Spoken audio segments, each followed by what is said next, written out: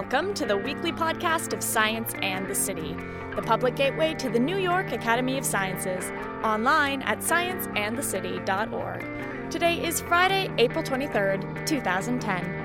I'm Alana Rangi.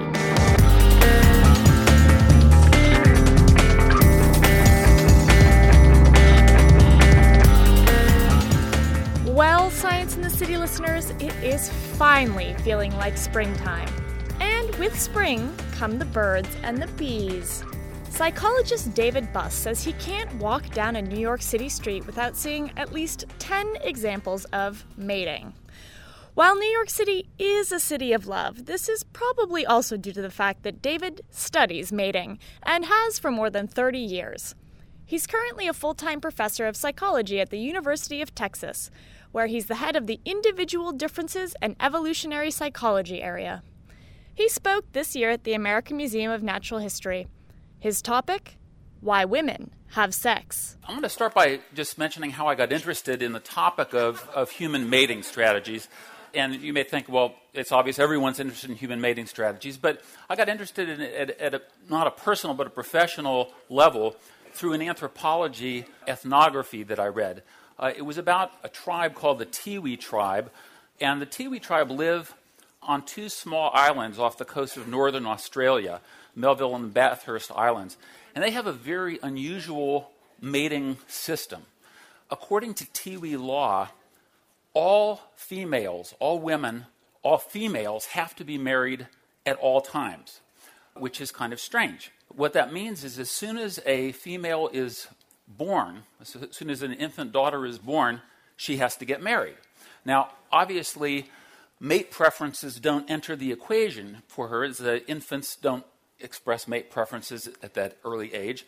But what they do is the father typically bestows that infant daughter on another male.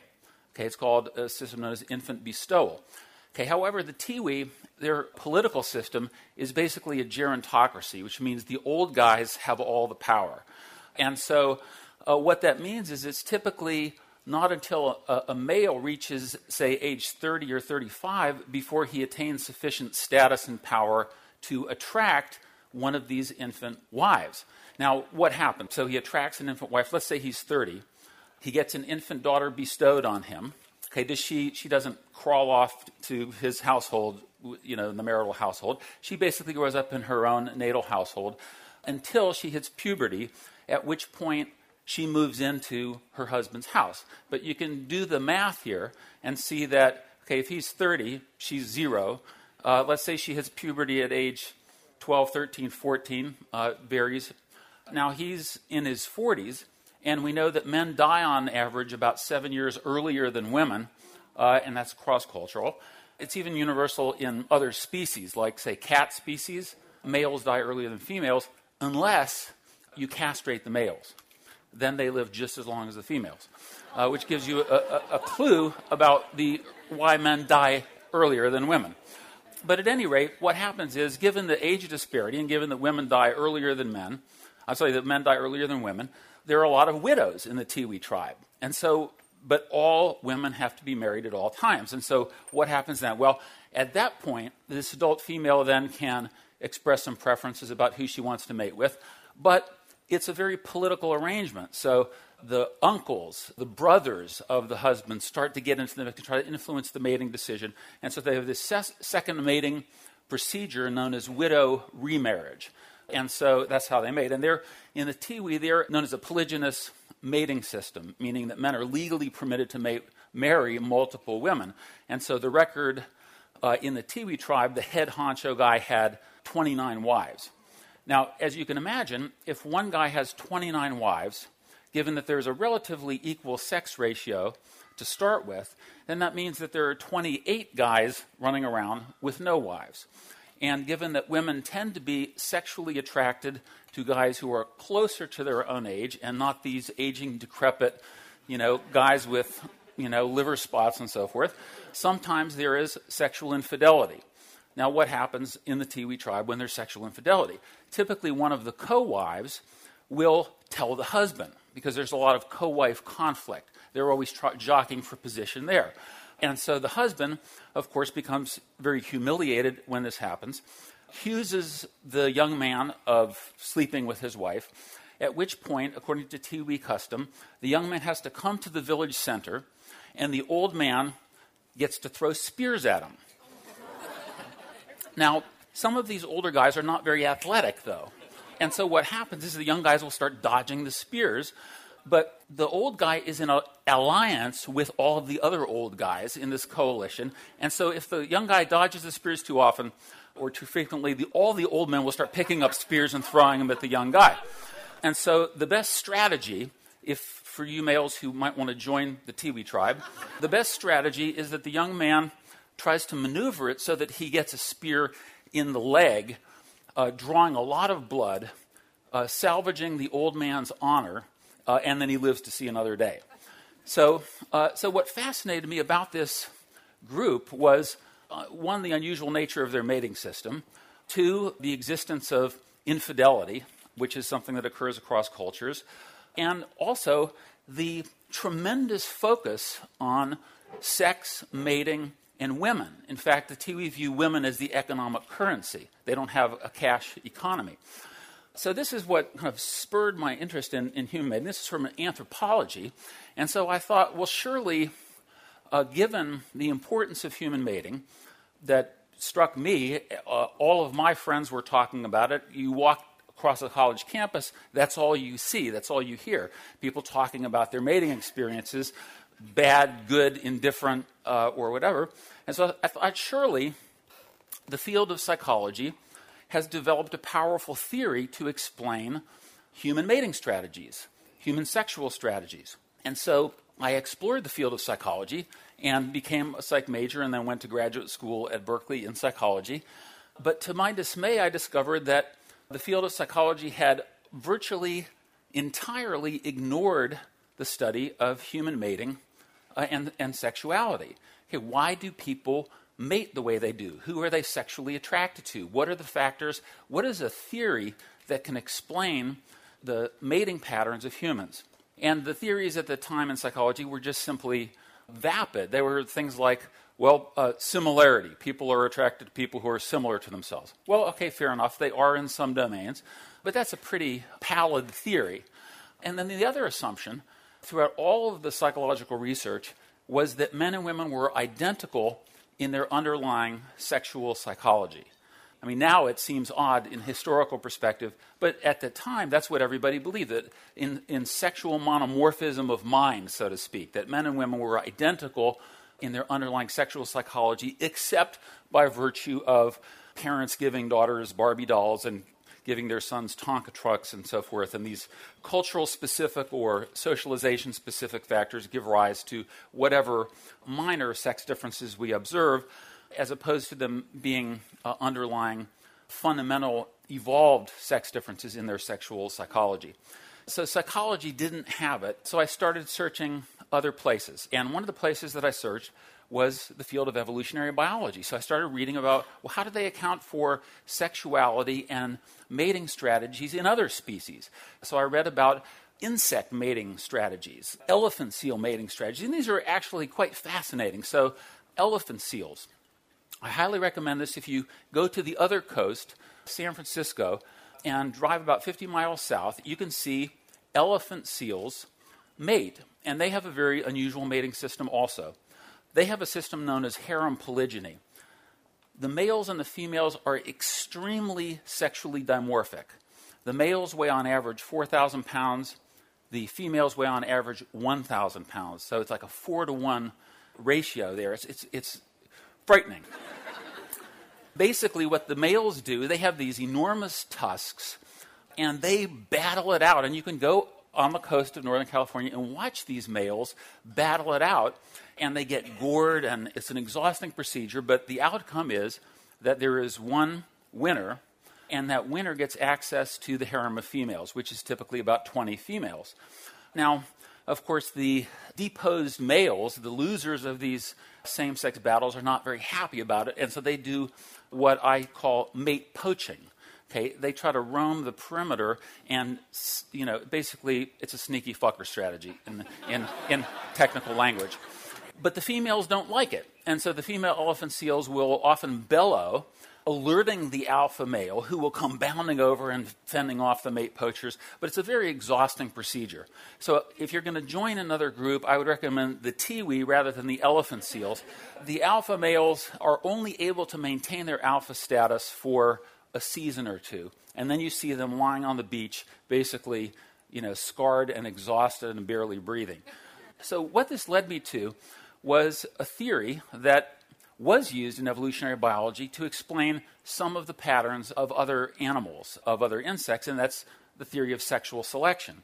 Now, most people, when they think about evolution, they think about natural selection. They think about nature red in tooth and claw. They think about survival of the fittest, individual organisms struggling for mere survival. And that, of course, is part of Darwin's theory of evolution. But there were things that Darwin noticed that could not be explained by this so-called survival selection. He noted, for example, the brilliant plumage of peacocks, which is truly brilliant. And he wondered, how could this brilliant plumage possibly have evolved? It seems counter to survival. It's like a neon sign to predators advertising fast food. How could this weird plumage evolve? He also noted things like sexual dimorphism, differences in the size, shape, morphology of males and females of the same species, which was very puzzling to him because both sexes face the same survival problems. Both sexes have to eat. Both sexes have to fend off predators, fend off parasites. Why would the sexes be different? And furthermore, why would, in some species, the sexual dimorphism be very small, such as gibbons, where it's virtually impossible for an outside observer to distinguish a male and a female, to other species such as Hamadryas baboons, where the males are about twice the size of females. Our species, by the way, males are about 10 to 12% larger and taller than females, although the magnitude of sexual dimorphism, of course, depends on what index you're using. So males differ in other aspects, such as upper body strength and fat distribution and so forth. And then at the other extreme, of course, you have the elephant seals, a 4-to-1 ratio. So what causal process could explain why the sexes would differ and why different species would vary in the magnitude of their sexual dimorphism? Now, Darwin also hit a very good scientific habit, which I try to encourage in my graduate students and which I've noticed in myself, which is that people tend to forget facts that are inconsistent with their theories. And so Darwin noted this in himself, and so he forced himself in a separate notebook to write down facts that were inconsistent with his theory. And these were the things, he even wrote in one of his notebooks, the sight of a peacock gives me nightmares. And he was extremely troubled by this until he came up with what solved his nightmares, and that was the theory of sexual selection. Now, the theory of sexual selection deals not with the evolution of characteristics due to the survival advantage, but rather due to the mating advantage. It all boils down to mating success, and there are two underlying causal processes by which sexual selection occurs. Okay, the first is the one that I just described with the elephant seals, intrasexual or same-sex competition, where, in the stereotypic case, males battle it out, and the victor gains sexual access to the female. The loser ambles off if they're elk with a broken antler, dejected, needing psychotherapy, suffering from low self-esteem, perhaps needing Jamie Pennebaker's writing therapy to cure their problems. But the logic is very simple, but it's very powerful. Whatever qualities lead to success in these same-sex battles, those qualities get passed on in greater numbers by virtue of the sexual access that the victors gain. Qualities associated with loss basically bite the evolutionary dust. And so, very powerful theory. Now, of course, when it's applied to humans, it's more general. I can guarantee you that in my psychology department, males do not engage in physical contests, the outcomes of which determine access to females. But the logic of sexual selection, of intersexual competition, is more general. So, for example, in our species, we compete for position in status hierarchies. Position in status hierarchies is linked to preferential mating success. And so males don't even necessarily have to meet in order to compete for this process to work. Okay, so that's intrasexual competition. The second causal process is inter- or between-sex selection. Okay, and this is what Darwin called female choice. And the logic was also very simple but very powerful in implication. And that was this. If members of one sex had some consensus, some agreement about the qualities that they desired in members of the opposite sex, then those qualities, the men who possessed those qualities would have a mating advantage, the males who possess those qualities. Those who lacked the qualities would get shunned, would get banished, would get excluded from mating. And so, again, there would be an increase in frequency of the desired characteristics simply by virtue of this, in this case, female choice. So, for example, if it were the case that all women in the human species preferred to mate with males with red hair, then this room would be ablaze with redheads. And I look around, I see a few redheads, so it's clearly hasn't been a dominant preference. But you see what the point is, that all that it requires is a consensus, some heritability to the qualities that are desired, and the process to be iterated over time. Now, there was a problem. So basically, the theory of sexual selection provides a very powerful skeleton or starting point for understanding human sexual psychology. Okay, but it's not enough. And Darwin was in error in something very fundamental, two aspects actually. Okay, one is that he called this process of intersexual selection female choice.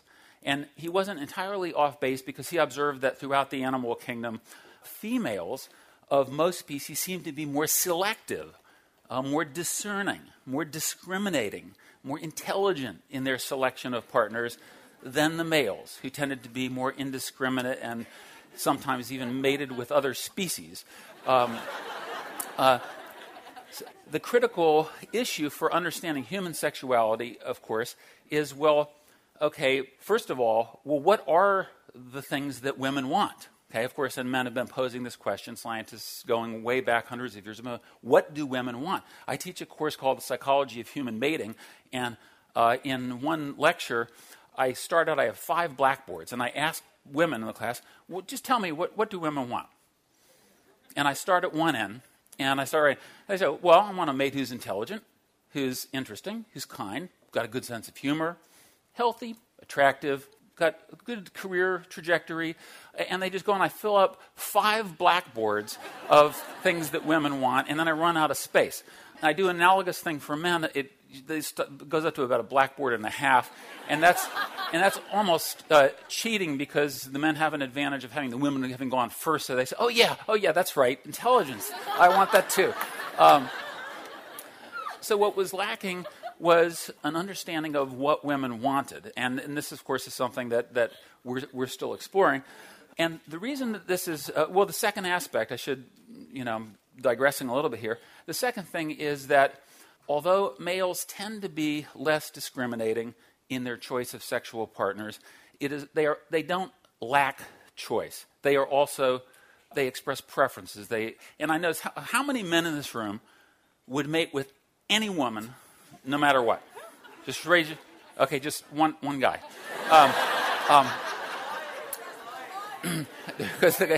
Okay. But men do exert preferences at least some of the time, even though they do lower their standards to sometimes embarrassing levels. Because of this lack of scientific understanding of what men and women wanted, this had to be the core of the thing. Darwin assumed that the qualities that women wanted were arbitrary, and this was an error. Okay, he assumed that they could just be, I like bright feathers, I like this. He assumed that they were arbitrary, and of course female mate preferences are not arbitrary. And so I launched what I called the International Mate Selection Project, where I wanted to understand what it is that men and women wanted in a long-term mate. Okay, and so I studied 37 different cultures with more than 10,000 individuals and found some answers to that question, but those answers only led to further questions because then I quickly realized, what they want in a long-term mate isn't necessarily what they want in a short-term sex partner. And it turns out that makes a great deal of difference. And so basically, the core of understanding human mating strategies, human sexual strategies, has to be understanding mate preferences as well as the strategies of intrasexual competition. Because the mate preferences of one sex drive the strategies of intrasexual competition in the other sex. So if it is the case, and I'm not saying that this is, that let's say randomly that women prefer men who are intelligent, respected by their peers, have some resources, have a good career trajectory. If it is the case that women do prefer those things, then the logic of sexual selection dictates that men should be stumbling all over themselves to acquire the things and embody the qualities that women want. And so understanding competition requires understanding mate preferences. And so for the last X number of years, I've been exploring different facets of these mate preferences and patterns of intersexual competition. And it's led to projects like studying mate poaching. Okay, so just like the elephant seals, those deposed males try to mate poach, humans do mate poaching. Mate poaching turns out to be a surprisingly common mating strategy, and it shouldn't surprise us, I guess, because desirable individuals tend to get snapped up in the mating system fairly quickly, and also they're heavily guarded, okay, what I call mate guarding strategies. And humans do it, insects do it as well. You read a book, there's a book called The Evolution of Insect Mating Strategies. And you read what these insects do, and this actually led to my study of human mate guarding. And insects do these things, the males especially, what they'll do is they will build a fence around the female. They will grab the female, like let's say if they're love bugs, and remain locked in intercourse with them for 3 days. They will take the female and drag the female away from where the other males are. They will emit scents that conceal the attractant signals of the female. As I was reading it, I thought, oh boy, humans do all of those things. So guys, husbands sometimes get upset if their wife or if their partner is wearing something that's too sexually revealing, and they want her to cover that up. They don't want other men, and of course there are individual differences. Some men parade it, like Hugh Hefner, he's not covering up his females, but humans engage in these mate guarding strategies. They engage in mate poaching strategies. They engage in mate expulsion strategies. What if you're stuck with the bad mate? You want to get rid of the mate. Okay, you have to engage in tactics that can be well understood by understanding the mate preferences of each sex. So how do you get rid of a mate? You violate what that mate wants. And so people start getting mean, they start getting cruel, they start inflicting costs on their partner that violate the initial mate preferences on which they were selected. They start withdrawing resources, psychological, financial, emotional resources from their partner. Sexual jealousy. I never forgot the Tiwis. Okay? Those older guys were not happy about these younger guys having sex with their wives.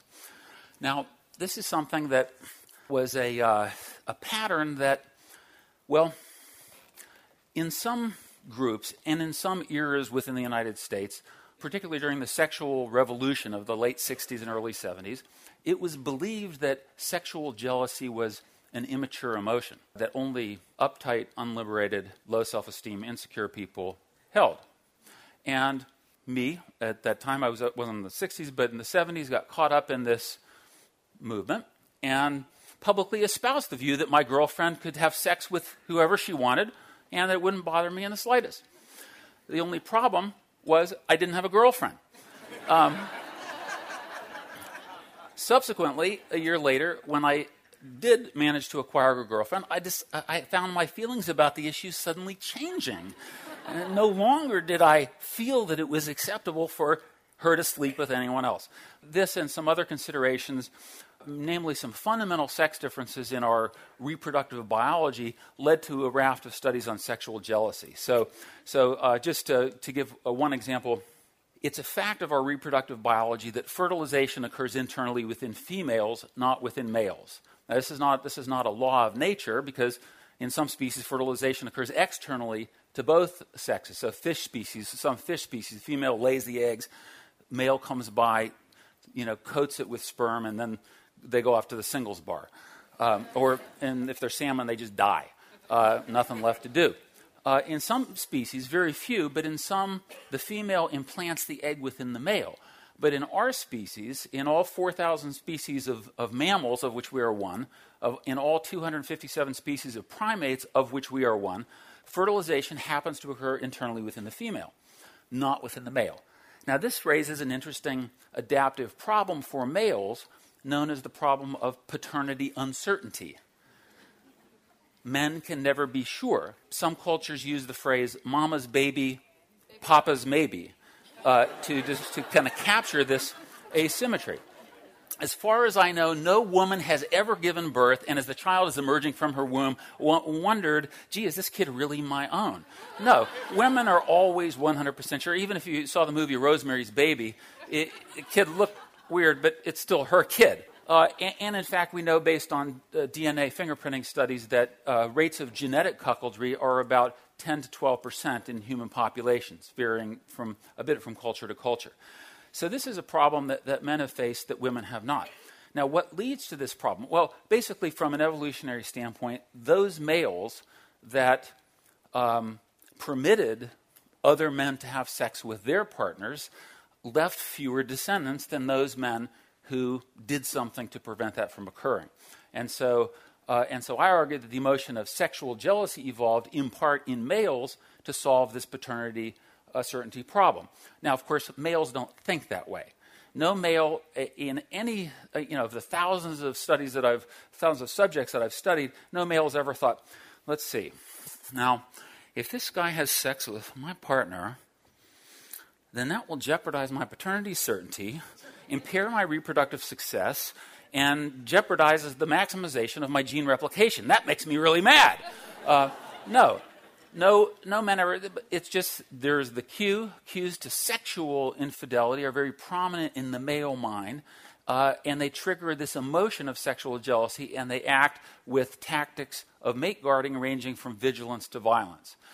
Women, of course, also have sexual jealousy, but in the same level of intensity, but is slightly differently configured.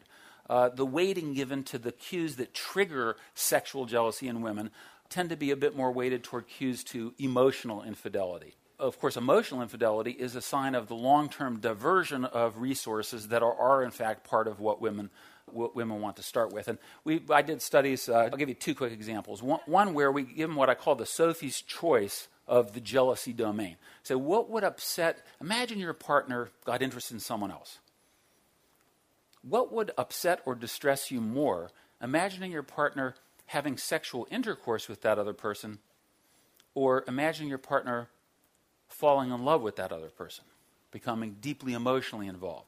Given both upset both sexes to a high degree. So if you give them a scale, like a 1 to 7 scale, both sexes max out on the 7s.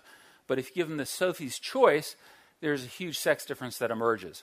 Okay, males more upset about the sexual, females more upset about the emotional cues. And we did it physiologically as well. And this is one of the more fun studies that I did, is we brought people into the lab and hooked them up to physiological measuring instruments. We basically got heart rate. We placed an electrode on the brow region of the forehead, which basically measures corrugator contraction. So when you get upset, you frown, and we can measure the degree of corrugation. We got electrodermal activity, skin conductance. So when people get upset, they start to sweat. And so we got them into the lab, hooked them up, strapped down, calmed down, because they think, are you going to shock me now? And I say, no, I know you've read that study. No, we're not going to shock you. We are recording, not delivering. And so, okay, now we give them scenes of running water, strolling across a college campus. Now that you're calm, we'd like you to imagine your partner trying out different sexual positions with someone else. Get the images in mind. And when you do, press a button. We record physiological reactions for 20 seconds. And we get them stopped, get them calmed down again, give them some more scenes of running water. Now imagine your partner becoming emotionally involved, falling in love with someone else. So basically we found the same sex differences. Men, I watched them through, some of the men, we watched them through a one-way mirror, and some of the men, when you give them, imagine your partner trying out different sexual, some of the men start vibrating. They're just, and some people say maybe they're aroused. No, they're not. They're very upset. These aren't happy images for most men. Of course, there are always a few. So the sexual jealousy work then, of course, sexual jealousy is one of the leading causes, it actually is the leading cause of mate murder. 50 to 70% of all adult women who are murdered by their romantic partner or former romantic partner. And so I thought, well, this is kind of interesting. I should start studying murder. And I thought, well, this might even help me to get away from mating. I've been studying mating for so long, it's like the cliche, give someone a hammer and the world is full of nails that need to be pounded, And so everywhere I look, I see mating. Sex, mating. It's everywhere.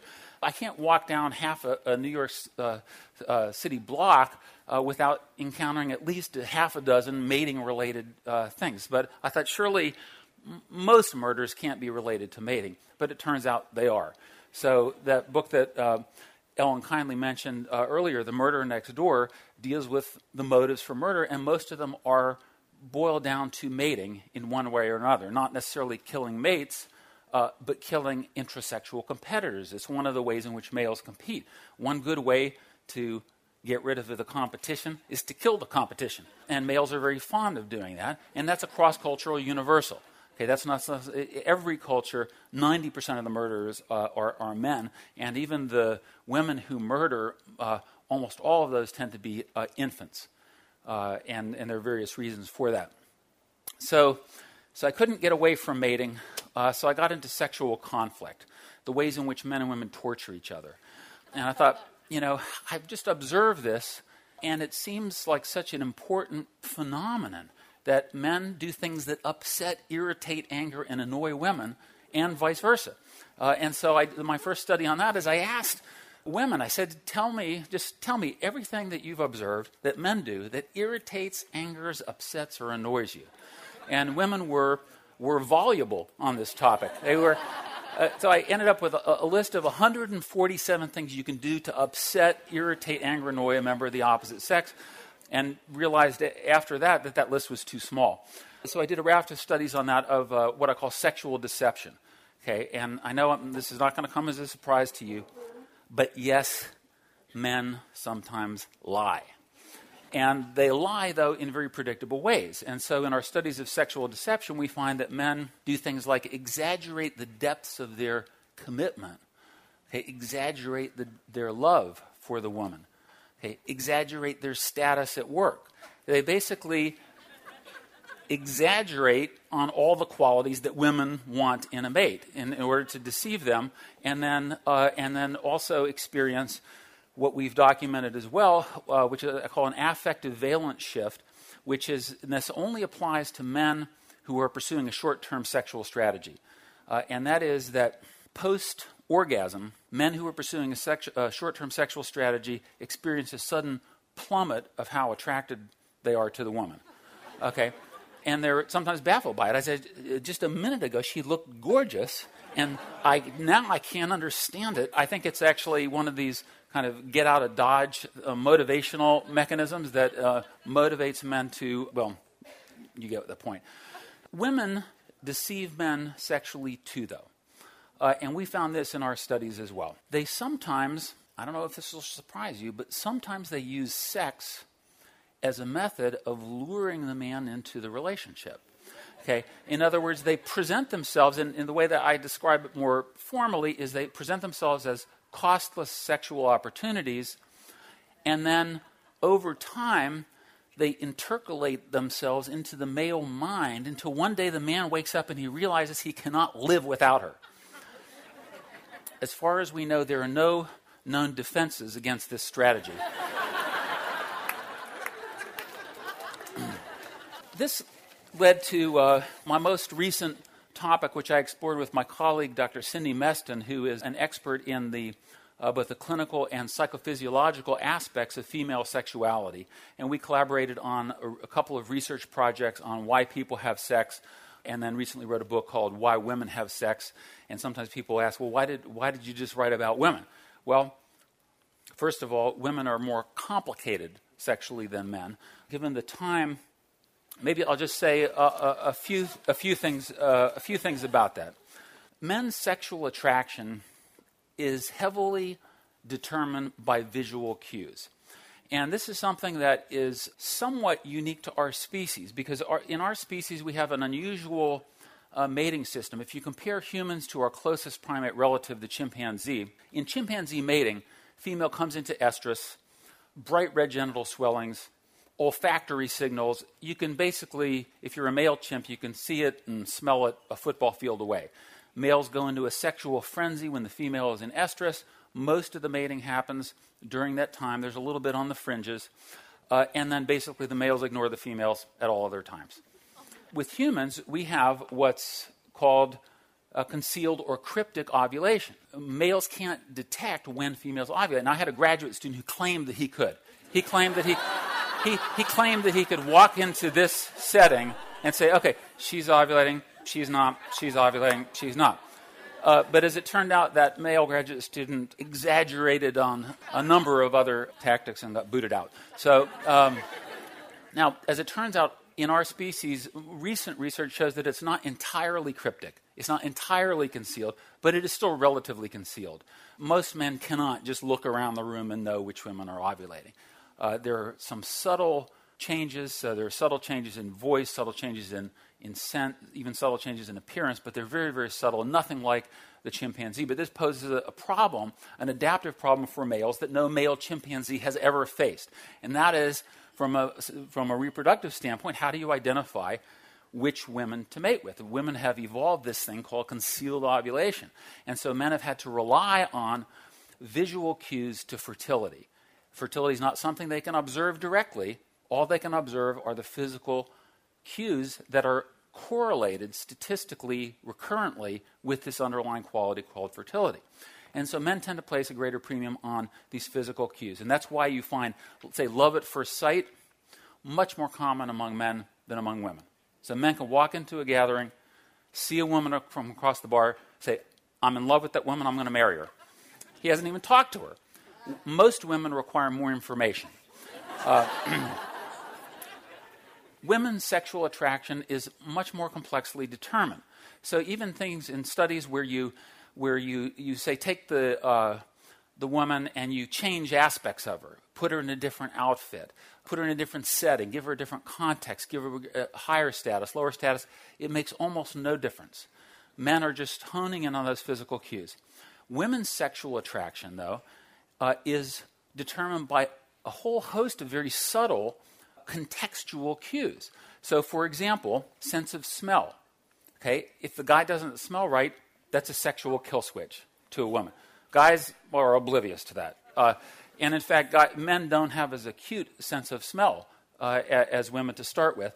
But as it turns out, there's an underlying logic to these scents. And it turns out that, so they do the studies, my colleagues have, I haven't done these, but they have men wear T-shirts for a couple of days, put the T-shirts in these large baggies, and have women come into the lab and give them a whiff and say, how repulsive or attractive is this scent? And then mark it down. And it turns out that women, when they genotype the women and genotype the men that they are smelling, women prefer the scents, the odors of men who have complementary MHC genes. Okay, MHC is the major histocompatibility complex, and it's basically the suite of genes that's involved in immune function. And it turns out there's an advantage to producing children who have a complementary suite of MHC genes as opposed to an identical or similar set of MHC genes. Women also prefer the sense of symmetry and the sight of symmetry. Symmetry can actually be smelled by women and can be observed physically. So think Lyle Lovett as like a very asymmetrical guy. The more asymmetrical, okay, women tend not to like it. Now, Julia Roberts did on that occasion, and he has other things going for him. He's a great musician and all that. But as a general rule, okay, why is asymmetry not valued? Well, asymmetry is caused by two things. Okay, one, high mutation load. Okay, we all have mutations. The average human has something like 500 mutations, but there are individual differences. Some have more mutations than others. Males with a lot of mutations are more asymmetrical. Women don't like that, and they can smell that. The other, of course, quality is environmental insults during development, which produce asymmetry. So you fall on your head enough times, bang into enough branches, get beaten up by enough other guys. That produces asymmetries in physical features. Masculinity is another thing, but this is, interestingly, turns out to vary with where women are in their ovulation cycle if they are not taking oral contraceptives. Okay, taking oral contraceptives basically flatlines the normal hormonal fluctuations like the LH surge, the testosterone surge, the estrogen surge that occurs around ovulation. You take the pill, that flatlines that. But if you study women who are not taking the pill, and that you show them photographs of male faces that are morphed to be either more masculine or more feminine, when women are seeking short-term mates and they're ovulating, they prefer the more masculine men. If they're going for long-term mates and they're not ovulating, they go for not necessarily the feminine men, but the less masculine-looking men. And this occurs for both face, body, so high shoulder to hip ratio, wide shoulders relative to hips, and also vocal features, the masculine voice. So I think a prototype would be James Earl Jones. For those of you who remember, he could even, I can't do it because I'm not James Earl Jones, but he could speak the alphabet and sound sexy. A, B, and women would go, wow, that sounds really good. Why do women do this? Well, it turns out that testosterone, we know about testosterone poisoning. Testosterone turns out to compromise the immune system. And so the more testosterone you have, the more your immune system is going to be compromised. But what happens is, so during adolescence, when the major vocal, facial, and bodily features are being formed, the amount of testosterone a male is secreting depends on how healthy he is. Those males who are not very healthy, to start with, basically suppress the production of testosterone, and it results in less masculine features. Those males who are very healthy to start with can, quote, afford to crank out a lot of testosterone and develop those more masculine facial features. And so the theory behind this anyway, and it's just a theory, but there's some pretty good support for it, is that it's a marker of genes for good health, that women are preferring this for short-term mates and when they're ovulating, because that is the time when they're basically can get pregnant and acquire good genes. And so women clearly don't have a single sexual strategy. They have multiple sexual strategies, and sometimes you mix and match. So they sometimes get the commitment, resources, and love from one guy and get the genes from another guy. And we know that this happens. Social status, of course, is something doesn't affect how sexy men perceive women to be, but it definitely affects how sexy women perceive men to be. So someone like Mick Jagger, if you put him with a McDonald's cap and outfit on, no woman would find him attractive at all. He's butt ugly.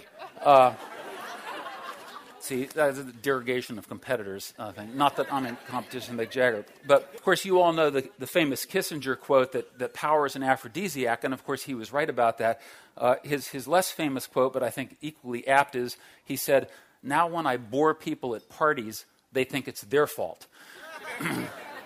Sense of humor, of course, is something that is very attractive to women. A guy with a good sense of humor. We found that in our studies of why women have sex. Some women just said, I wasn't attracted to him other ways, but I just had the greatest time with him. He made me laugh. I had and it transferred into the sexual realm. So sense of humor is very important, although not every male is convinced of this. So the comedian, I'll read you one quote from the comedian Jimmy McFarland. He said, one of the things that women claim is most important in a man is sense of humor.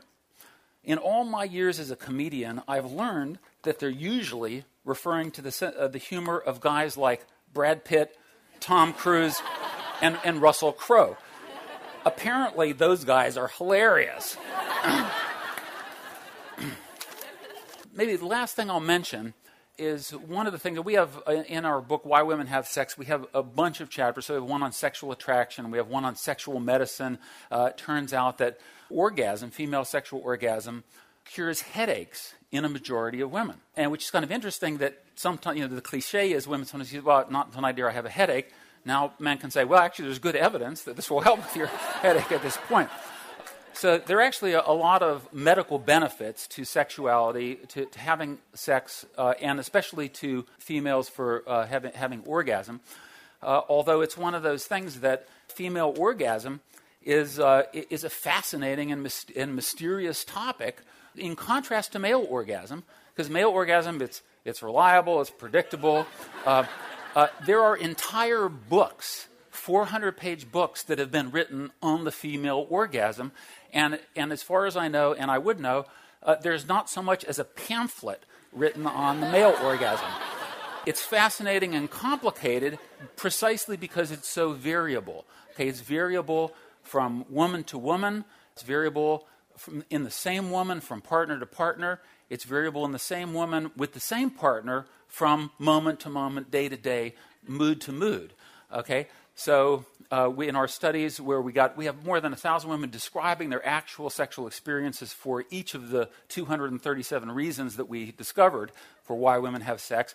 And one woman said, well, when my husband gets a promotion at work, he just seems sexier that day, and so these contextual factors influence women's sexual attraction, sexual arousal, and sexual orgasm much more than males. Finally, women use sex, and this is in one of the other chapters of the book, and this is something I find fascinating, as a mate-switching device. Humans are mate-switchers. Okay, now, perhaps not as much in our culture as some cultures. So you go to the Ache of Paraguay, and among the Ache, by the time a man or woman hits 40, they've been married and divorced on average 12 times. So there's a lot of mate switching going on among the Ache. We don't do it quite as much, although we probably do it without just getting married. So people get stuck with bad mates, face the adaptive problem of mate expulsion. And so female sexuality comes into play as a reason why women have sex in several interesting guises in this sense. Okay, one, mate insurance. In ancestral times, something could always go wrong. Your mate could die. Your mate could get clubbed to death. Your mate could get diseased. Your mate could dump you. Something could go wrong. Women who had mate insurance, a backup mate. Okay, so one woman said, men are like soup. You always want to have one on the back burner. Mate insurance. Sometimes in relationships that start to fall apart, self-esteem suffers. And so women start to feel low about themselves, and that's a reflection also of self-perceived mate value. They think, well, no one else would want me. I'm miserable and undesirable. Well, having sex with someone else, having someone find them desirable, often gives them a boost of self-esteem, a boost of self-perceived mate value to propel them out of a bad relationship back out onto the mating market. Sometimes women have sex to trade up, okay? They discover someone who they are more in love with, more compatible with, more desirable, and they use sex as a means to segue out of one relationship into another. And then, of course, women also use sex sometimes to get over breakups. One woman in our study said, the best way to get over a man is to get under another one. So in conclusion, I actually don't think I'm delusional in my view that mating is everywhere. I don't think it's absolutely everything, but I think it's something you can't pick a topic that's more important to human social interactions than mating. Thank you very much. Thanks for tuning in this week. Science and the City is a non-profit program at the New York Academy of Sciences. This means that we need your continued support to keep bringing you this weekly podcast series, as well as the rest of the Science in the City program, like our events and our website. For more information on Academy membership, or to support Science in the City today, log on to scienceandthecity.org/donate. And as always, we would love your feedback on any of the programs we run here at Science in the City. Send us an email at scienceandthecity@nyas.org. See you next week.